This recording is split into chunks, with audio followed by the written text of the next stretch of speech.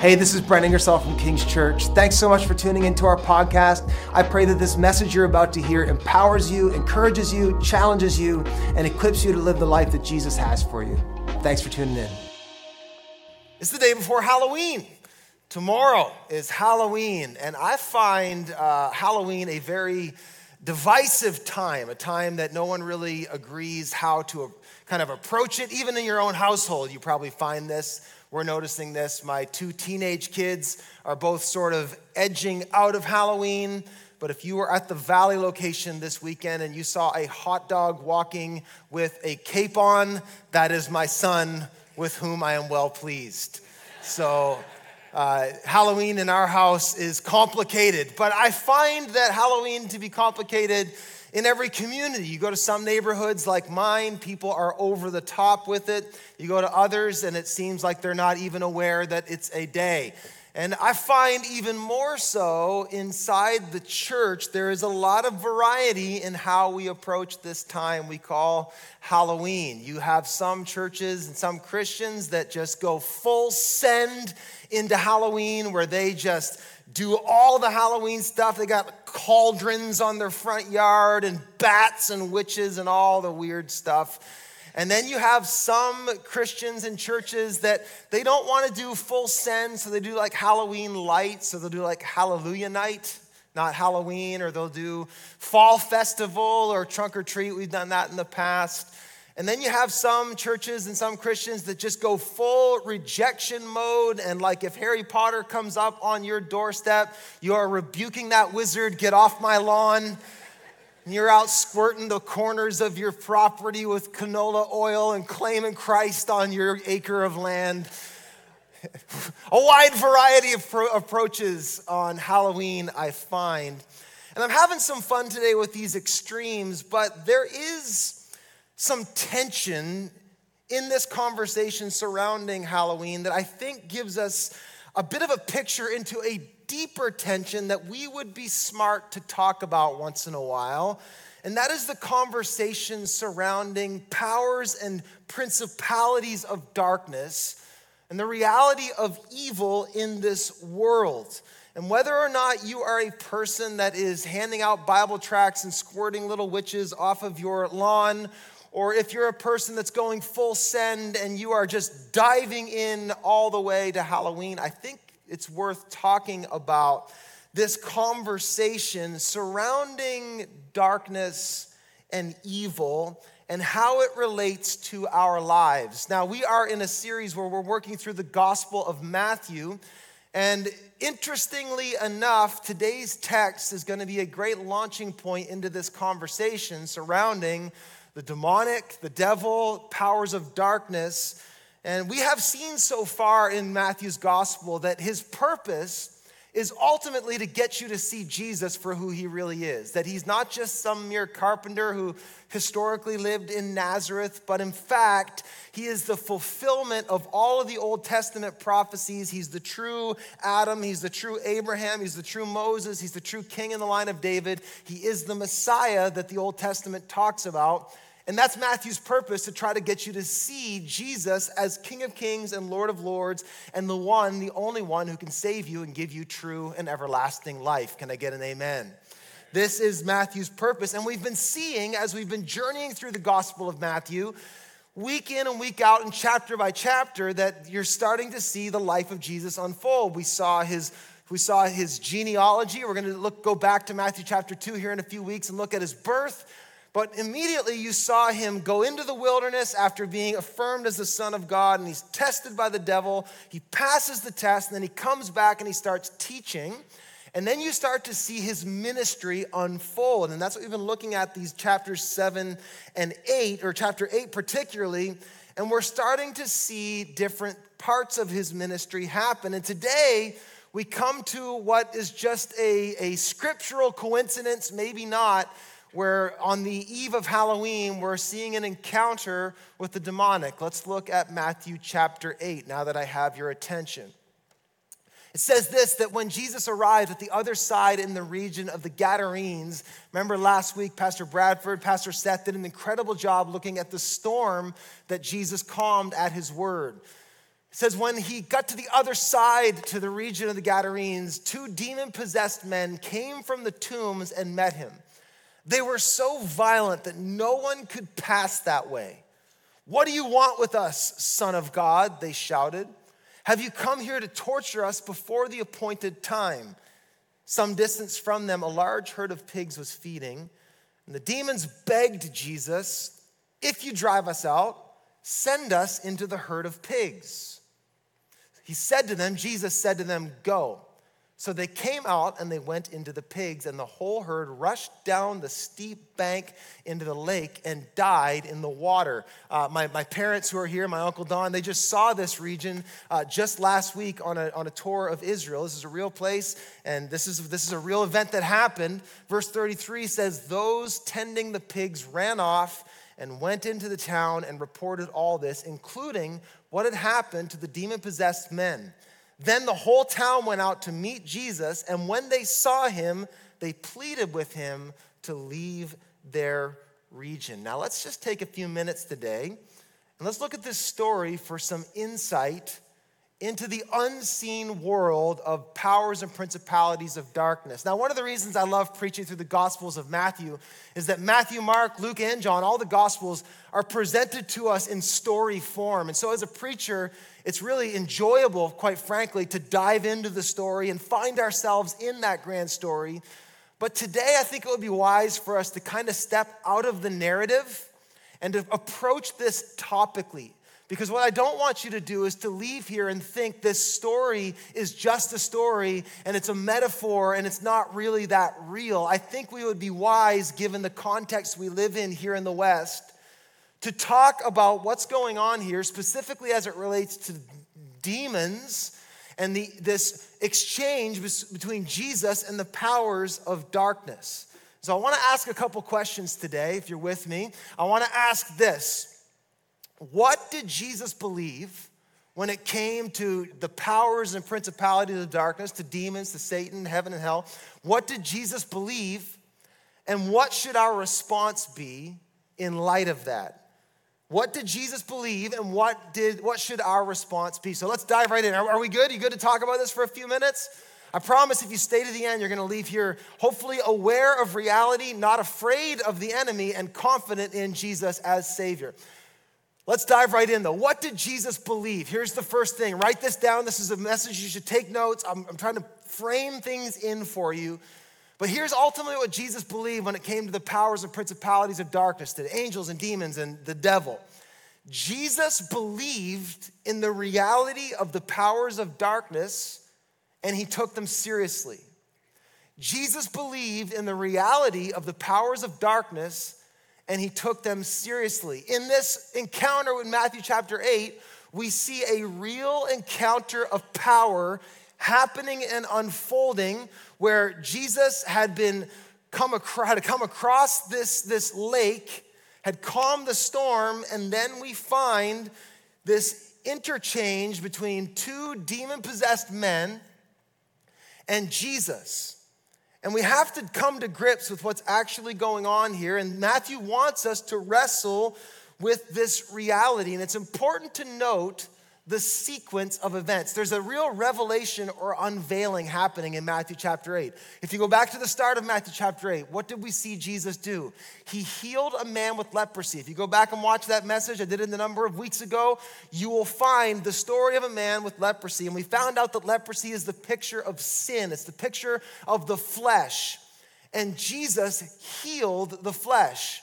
And then we find Jesus goes a little further, and we see him not just heal a man with leprosy, but we find he calms this storm. Who is this man that calms even the wind and the waves at his word?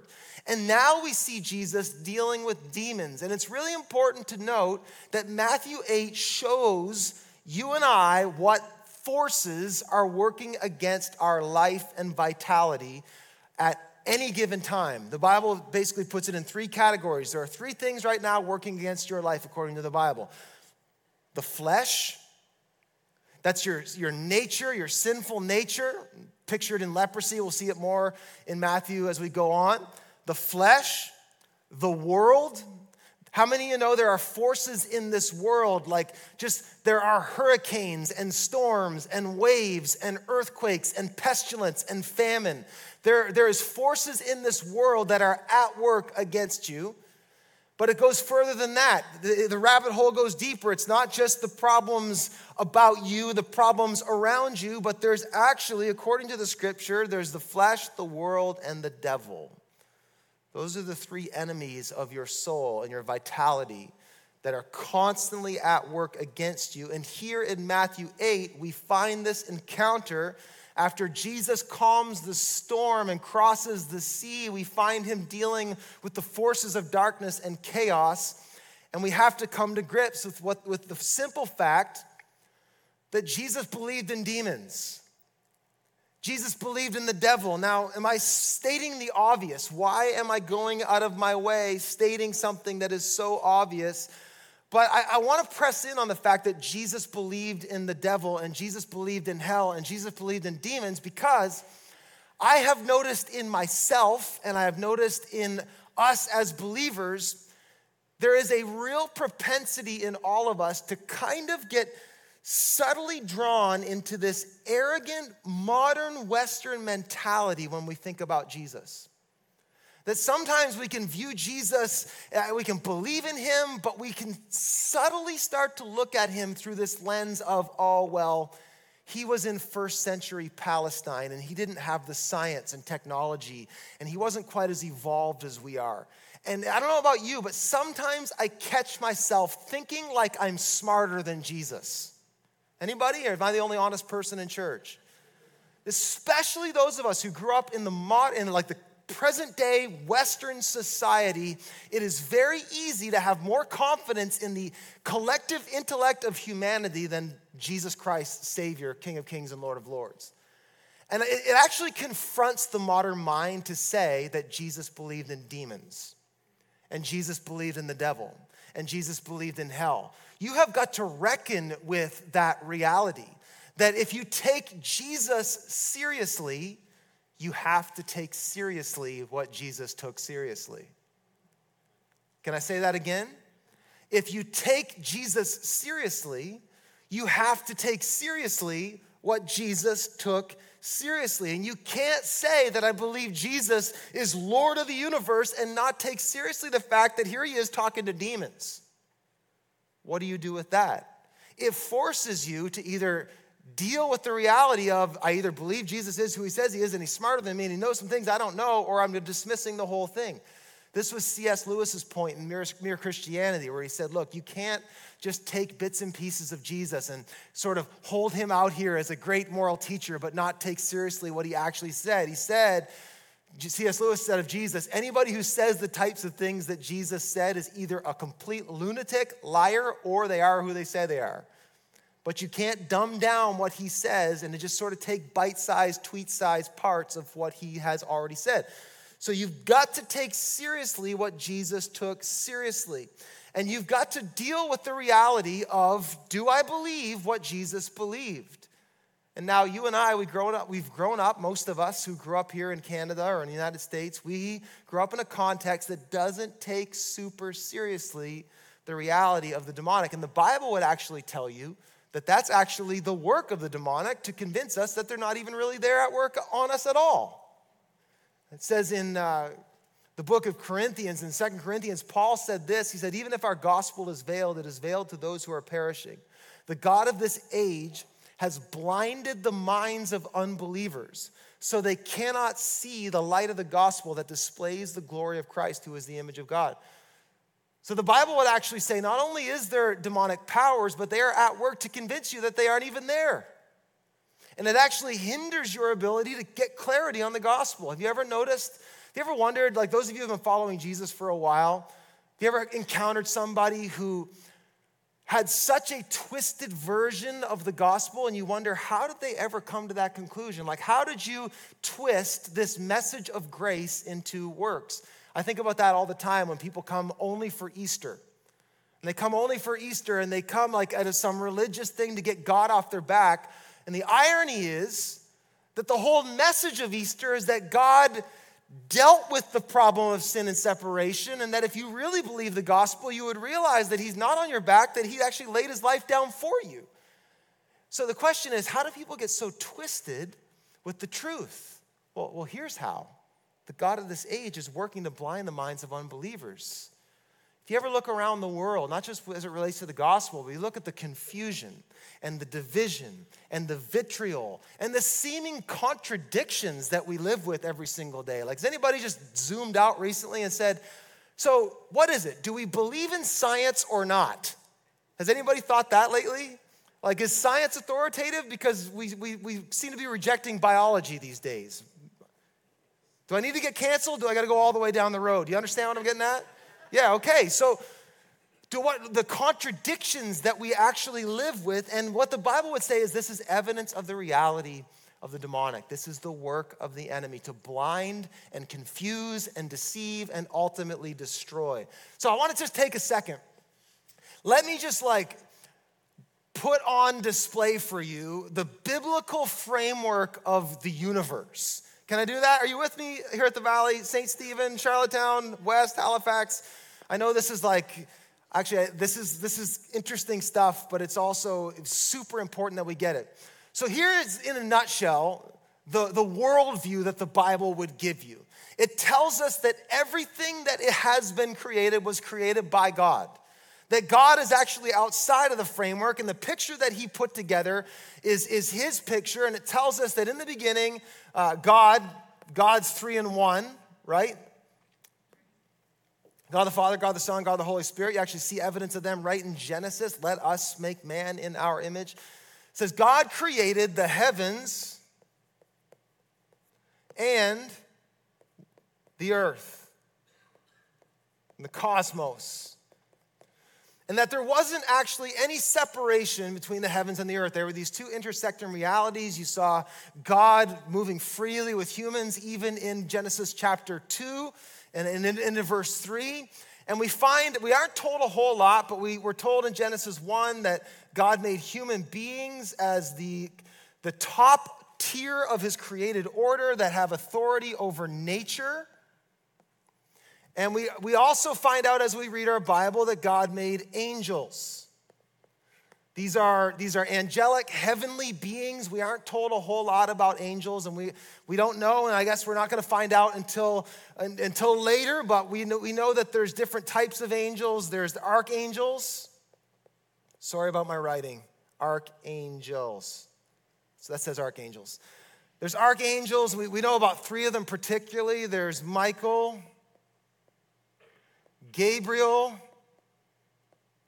and Lucifer. And we know that there are things called seraphs, and there are cherubim, but cherubim. I should have wrote all this out beforehand. I'm just having that realization right now. This is what we know about the angelic realm. And then we're told this, that sometime before our story began to unfold, that Lucifer rose up against God and desired to have God's glory. We aren't told how it went down. We aren't told what exactly happened. All the Bible tells us is that the origin story of this cosmic battle that you and I live in happened because this archangel started really preferring himself to the one true God, and then God obviously wasn't putting up with that and cast him out of heaven, and we are told that Lucifer, Satan, the devil, has free reign on earth, and has. And what happened in our story is he got into our story and caused us to worship the created and not the creator, and what happened there is it brought separation between the heavens and the earth. The story of the gospel is that through Christ, he is bringing back all things together. But this is, in effect, the reality that you and I live in. And the Bible tells us that Lucifer and one third of the angels fell with him. And that those powers are demons, powers, and principalities. This is all we know. And we don't really need to know much more than that because I'm going to get to the point here in a minute. But ultimately, if you want to have a biblical framework and if you want to have the worldview that Jesus operated in and you want to take seriously what Jesus took seriously, this is how he would have seen the world. Not in this hot mess of handwriting, but that there is a heaven and there is an earth and the heavens and the earth and God created it all, and that there was a giant coup led by Lucifer and he was cast to the earth and he subsequently deceived humanity into worshiping the Creator, and at which point all of creation fell into futility and Jesus began the redemption story. So this is the worldview that we live in. You got it? Is it clearer than my writing? Do my words make sense? Okay. So this is what Jesus was operating in when he had this encounter. So, given this, how should our response be when it comes to the reality of the powers of darkness? Well, we should be aware of the powers of darkness and we should take them seriously. We should be aware of the powers of darkness and we should take them very seriously. This is the thing behind the thing. And a believer should have a framework and a lens for the world on that says there's more going on here than flesh and blood, but there are things behind these things that are causing conflict and confusion and division and degradation and dehumanization. There's actual forces that are working to destroy all that God made and all that God loves. Does that make sense? Ephesians, Paul said it like this, that our struggle, verse 12, is not against flesh and blood. That the origin of the struggle of life is not in the material. It's actually spiritual. Our struggle is not against flesh and blood, but against the rulers, against the authorities, and against the powers of this dark world, and against the spiritual forces in heavenly realms. This is the reality that we are living in, and this is the picture that Matthew 8 starts to tell. The veil gets pulled back. You see the enemy of the flesh, the enemy of the world, and now the enemy of demonic powers. And Jesus has this confrontation with evil. Now, we live in a time that not only, at least here in the West, we live in a time and a place that not only dismisses the reality of demonic spiritual powers, but we don't even like to call evil evil anymore. Have you noticed this? We live in a time that tries to label and psychoanalyze evil behavior to the point where we don't like to talk about things being objectively true, objectively wrong or right, evil or good. We don't like these words, and it's causing a major effect in our society. There was a psychologist named Andrew Delbanco who in the 1990s wrote a book. This guy was an atheist. I don't know what he is anymore, but at the time he wrote this, he was an atheist, noting that as civilization was losing a framework of good and evil, specifically the reality of Satan and demons, we were degrading in our lifestyle and our morality. And he said this in his book called The Death of Satan. He said, a gulf has opened in our culture between a visible evil and the intellectual resources to cope with it. We have jettisoned in the West the idea of cosmic evil. In fact, we don't like to use the word evil because it implies judgments and moral absolutes. So we use medical terms like dysfunction and pathology. But as the 20th century has gone on, it has gotten harder and harder to say that holocausts and ethnic cleansing and serial killing is just bad psychological and sociological adjustment. This was in the 90s. This was 30 years ago, he wrote this. And now we are still in a time where we are careening down the road where we will no longer call evil. And I believe this is ultimately a ploy of the devil to conceal himself. In the book, The Screwtape Letters, I can't recommend it enough, by C.S. Lewis. It's a great book. It's an allegory where this senior demon is coaching his young protege, who happens to be his nephew, on how to destroy the life of this one man. And in it, he gets some coaching because this man had discovered Christ and now he's waking up to this spiritual reality. And look what the senior demon says to his young protege. He says, our policy for the moment is to conceal ourselves. I do not think you'll have much difficulty keeping your patient in the dark. The fact that devils are predominantly comic figures in the modern imagination will help you. If any faint suspicion of your existence begins to arise in his mind, suggest to him a picture of something in red tights to persuade him that since he cannot believe in that, it's an old textbook method of confusing them, he therefore cannot believe in you. See, the enemy will try to bring us to a place where we will so caricaturize his reality that we can't believe in that. And this is a grave mistake. And the book of Matthew, the Gospel of Matthew, shows us front and center two men who are demon-possessed. Now, what do we mean by demon-possessed? Again, Hollywood has done you no favors. The word demon-possessed here is better translated demonized. When you read demon-possessed, you immediately picture, what's that movie? With the girl with the head spinning. I never watched it, but you immediately picture, someone help me, what's that movie? No one's judging you. Yes, thank you. The Exorcist. My sister in with The Exorcist. Great. I didn't watch it. I wasn't allowed. My mom's there. She's like, not in my house. She had the squirt bottle, everything. No, we immediately picture The Exorcist and like, well, I'm not that. My head's not spinning. I'm not possessed. And again, we dismiss it as a caricature. But the Gospels use the word demonized. And demonized is a better word because it connotes a spectrum of influence. The reality is, and here's the hard truth, and you need to hear this morning, and don't let your fear rise up because we're going to get to why you should not be afraid. But the reality is, every single one of us who live on planet Earth are under the constant influence of the demonic. All of us. Can believers be possessed? Well, you should be possessed by the Spirit of God. However, you do have demonic powers pushing against you and influencing you. And so these men had been so influenced in their lives by demonic powers that they had lost control of their own faculties, and they were now a risk of violence to themselves and to others. And so the community put them up in the caves, in the tombs, in the caves. But it's important that you understand that we are constantly being bombarded by demonic pressure all the time. And the next time you have this flare-up of temptation or fear or accusation, or you're in a moment where you start to see somebody as less than human, it might be a symbol or a sign to you to know that there might be powers at work here that are deeper than just the world and the flesh. The enemy is real and he is pushing against us at all times.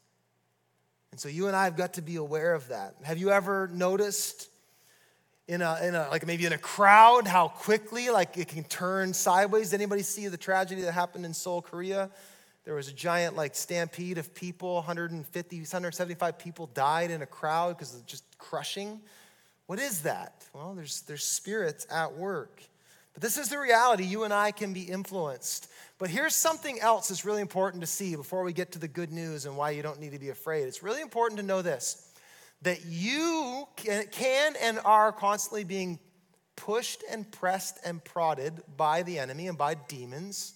But not just you, but entire regions are under the influence of the demonic. Very important that you understand that. And this is what jumped out at me when I read this week. It's not just these two demon-possessed men who get deliverance here in a second, but in fact, the whole town are so interwoven with darkness. What happens when Jesus shows up? They asked him to leave. Why? Well, one, because he's affecting their economy. These pigs, hundreds of pigs ran off. This is a farmer's whole stock. But they're seeing that this Jesus, this light, is bad business. Please leave. The whole region was so interwoven and so affected by darkness, they'd grown so comfortable in living in the dark that the moment the light shone in their midst, they said, turn it off. Go away. There's a couple things worth noting here.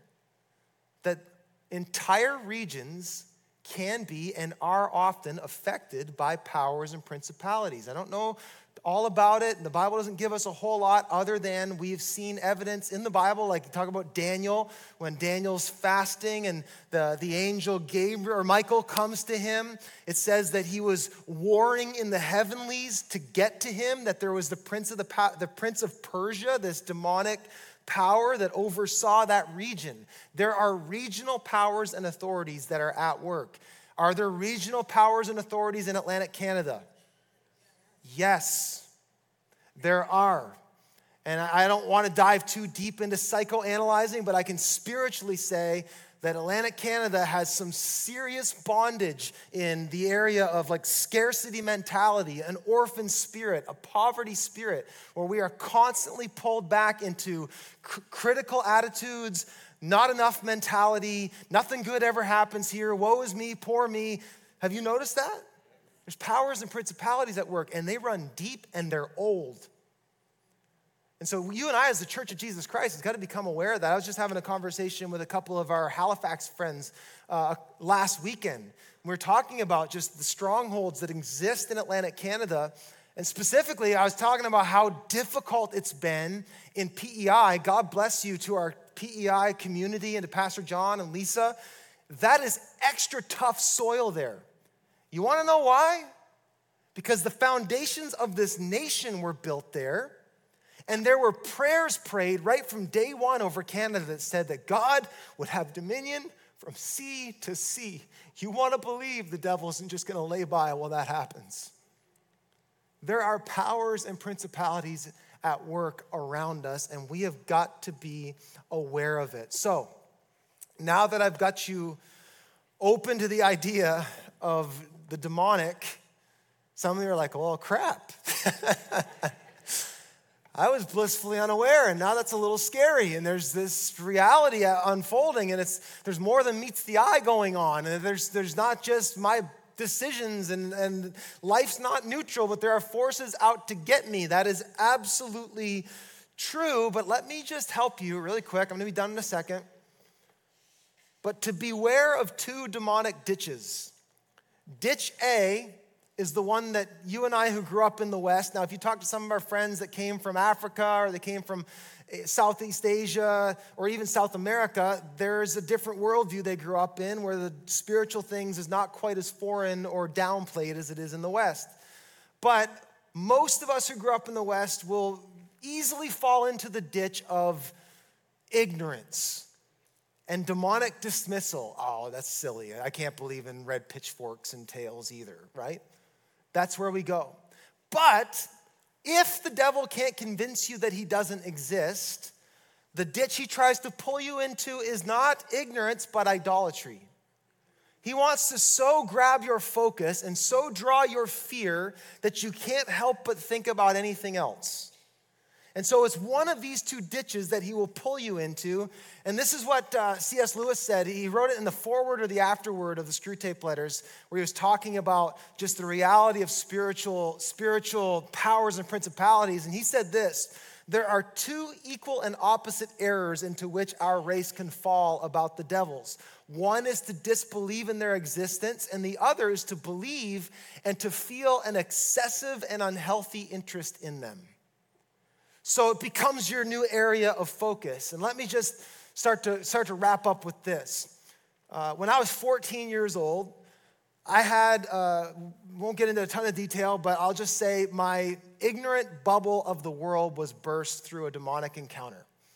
And all of a sudden, I realized that there is a devil and there are demons, and I had an experience that convinced me of that through and through. And what happened was, in that moment, it opened up a terror in my heart and in my mind that I lived with for the next 7 years, in frankly escalating value.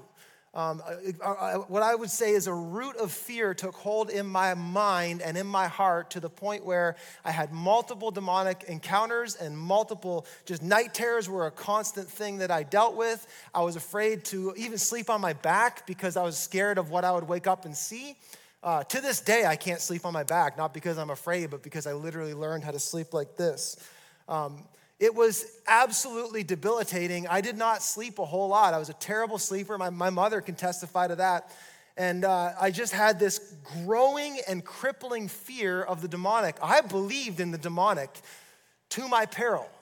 And by the time I was 21 years old and I started to hear the call of God on my life, and I went to Kingswood University, and it was there that 7 years into this constant battle of fear with the devil and demons, it was there at Kingswood that I saw Jesus and encountered Jesus for the first time in my life where it was real for me. I am grateful to have grown up in a Christian context. I believe my parents and my home church put all the kindling around me so that the fire of God could take root. And you parents who have your kids here, have your kids in church because that gives them their best chance. But you can't light the fire for them. And so this was my time when I was 21 years old where Jesus became real. And what subsequently began to happen was as Jesus became greater to me, my fear of the enemy began to dissipate. And I had this realization that the devil wanted me to only think about part of the picture. If he can't keep you ignorant to the whole picture, go back to the framework, what he'll do is he'll want to reveal just part of the picture where you'll only see that there are demons and powers and principalities to the point where you live your life in fear. But what Jesus wants to do is to come and unveil the whole picture and to see him as supreme, and to see him as above all powers and rulers and authorities. I started to read the scripture like in Colossians 1 where it says that he is the image of the invisible God, that for him and by him all things were made. And I started to do the math to think that if Jesus made all things, then him and Satan aren't on even field. And the Lord started to do a work in my life that as he revealed Christ, when Christ was revealed to me in my heart and my mind, as his presence and love and power and person became more real to me, my fear started falling away. And I'll stand here today and say, I respect the devil's power, but I'm not afraid of the enemy at all. And that is not because I stand in my own power and swagger, it's because I have learned that Jesus is real. And I had this realization somewhere in 21, 22, where it's like, okay, if the devil's real and that part of the story is true, then so is the Jesus part. And I began to have faith in Jesus rise up that started to set me free from fear. And this is really what I wanted to get us to today. How should we respond to the enemy, to the reality of the powers of darkness? Here it is. Jesus is the only one who has authority over all of the powers of darkness, and he offers us freedom and victory in him. The devil is real, so is Jesus. The devil has power, Jesus has more. And it's not close. It's not close. Look what happened. I find this story fairly anticlimactic in that, you know, if Hollywood was telling this story, Jesus and the devil would battle it out like Iron Man and Thanos, and it would go down to the 11th hour, and you don't know who's going to win. And that's all great for Hollywood, but here's what happened according to Matthew. These two demon-possessed men come before Jesus, and then Jesus does this crazy battle. Look what happens. He says, go. And watch what happened next. They went. That's it. Now, for you and I, demons, powers, principalities of darkness are no laughing matter. But compared to Jesus, you're right to chuckle. They are not the same. This isn't some even fight. The devil and the powers of darkness is great, but Jesus is greater. And that's what this is beginning to show us. And we're going to see, even as the story in the Gospel of Matthew proceeds, Jesus has complete and utter authority. He didn't need to dance. He didn't need to do a seance. He didn't need to roll up his sleeves and put up his dukes. He just said, go. And at the word of his power, demons had to obey. And this is the reality that you need to see today. A couple points to ponder. Jesus has complete authority over the devil and demons and powers and principalities. Complete authority. And he came in order to destroy their power over you and I, to set us free. Look what John says. The one who does what is sinful is of the devil. You're bound up in it because the devil has been sinning from the beginning, and he tries to draw all of us into that dysfunction. But the reason the Son of God appeared was to destroy the devil's work. Hallelujah. God did not leave us as victims. Colossians 2 says, this is the gospel, that Jesus canceled the charge of our legal indebtedness. If I have more time, I get into some of that. What does the devil have on us? Well, he's holding us accountable for our legal indebtedness, not to him, but to God. The devil is the accuser, and he's accusing us of that which we are guilty of, sin, and falling short of the glory of God, correct? But what Jesus did on the cross was offer himself, pay our debt in our place. And so he canceled the charge of our legal indebtedness, which stood against us and condemned us. That Jesus took it away, nailing it to the cross, and he disarmed the powers and authorities. He made a public spectacle of them, triumphing over them on the cross. He absorbed anything that the devil had authoritatively over human beings. When we come to Jesus, he has already taken that off of us. So this is why we need to have hope today that Jesus has complete authority. And here's the second thing I would say. Freedom is our choice. Freedom is our choice. It's available to us through what Jesus accomplished for us. These demonized men came to Jesus, and they were set free immediately. But the town pushed him away.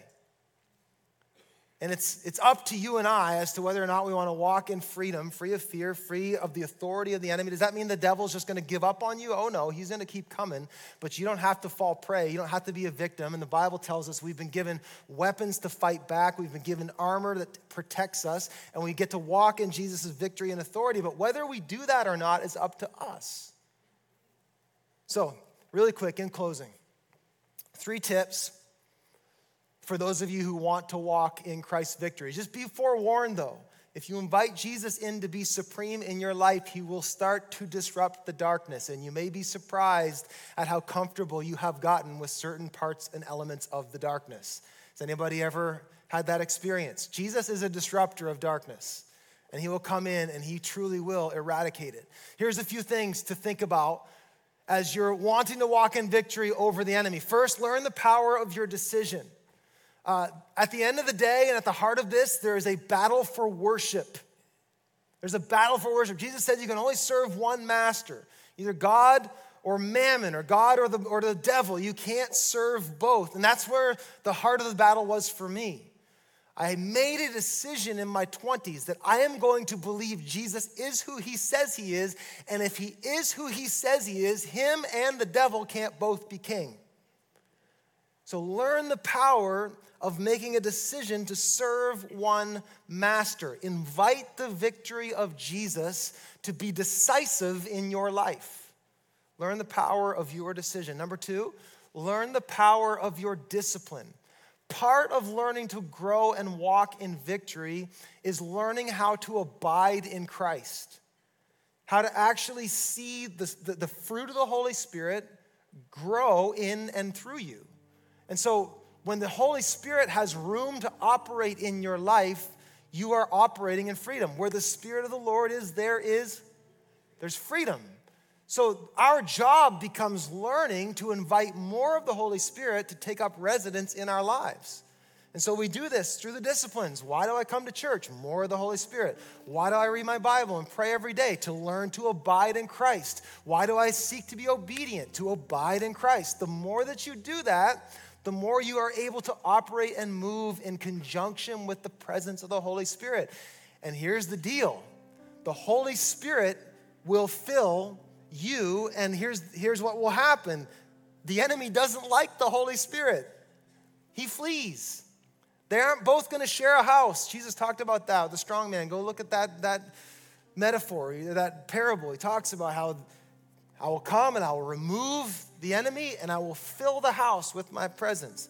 Learn the power of your discipline, of walking the Spirit-filled life. And then finally this is just a pro tip in a pinch.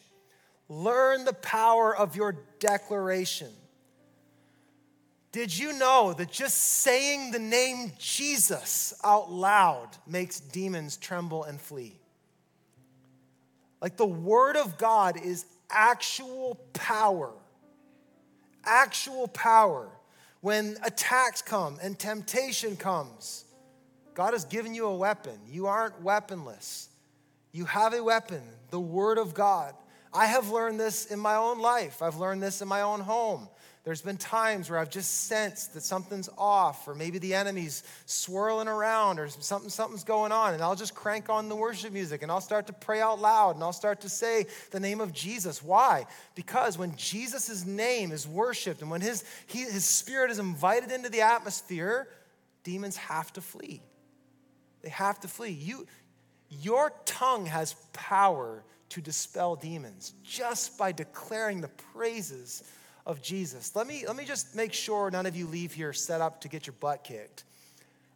You versus demonic powers is going to go bad for you. It just is. The authority and power we have is only in Christ. So you and I, how we fight, we sing songs like, "This is how I fight my battles." It's not just a catchy tune. Literally, when you worship Jesus, it dispels darkness.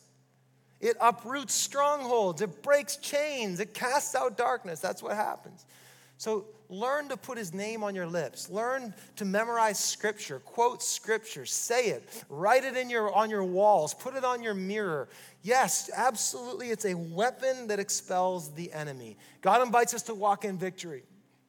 Paul says this, "Thanks be to God, he gives us the victory through our Lord Jesus Christ." You can't follow Jesus and be a victim. Can I just say that? You can apply that in a bunch of ways. You can't follow Jesus and be a victim. You can walk in his victory. Would you stand with me? I want to pray for us.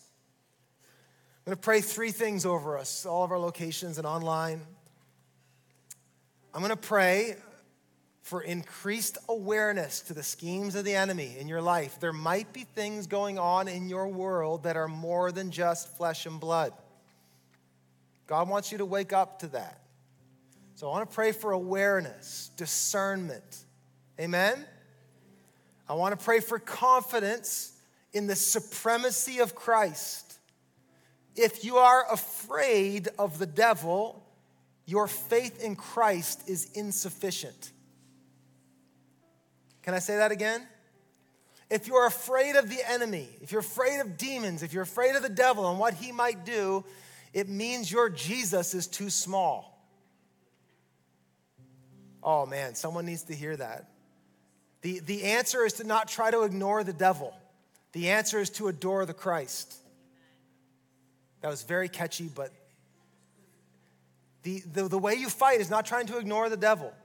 It's to try to adore and see Christ as supreme. So I'm going to pray for awareness. I'm going to pray for confidence. I'm going to pray for the ability to resist. The Bible says, resist the devil, pull back, push back, and what? He'll flee. Some of us just, the moment we feel pressure, we just crumble. Push back. Resist the devil and he will flee. So awareness, confidence, and resistance. Let's pray. Father, thank you for your word. Thank you for loving us enough to tell us the truth. Lord, thank you for just the truth of the gospel. Thank you, Lord, that you are renewing our minds. Father, today I pray over our community, over all the people that are part of King's Church, this family, Lord. I pray for an increased awareness to the schemes of the enemy. Lord, will we not just look around the world and say, oh, it's just flesh and blood and human agents doing their thing, but God, would you give us discernment to know what the enemy might be doing? Give us an awareness and an alertness to the fact that the enemy prowls around like a lion seeking to devour us. God, give us an alertness and an awareness and a discernment, not so that we can idolize it and focus in on it, but so that, God, we can just be able to turn our fear and turn all of that into absolute focus in on your supremacy. So I pray today, God, just for an awareness and then a growing confidence in the supremacy of Christ. Lord, I pray that you would increase and we would decrease, and the powers and principalities and the power of hell would decrease in our minds and in our hearts as you take preeminence. Lord, we just say that you are the Christ, and that every knee will bow and every tongue will confess that you are Lord, even demonic knees.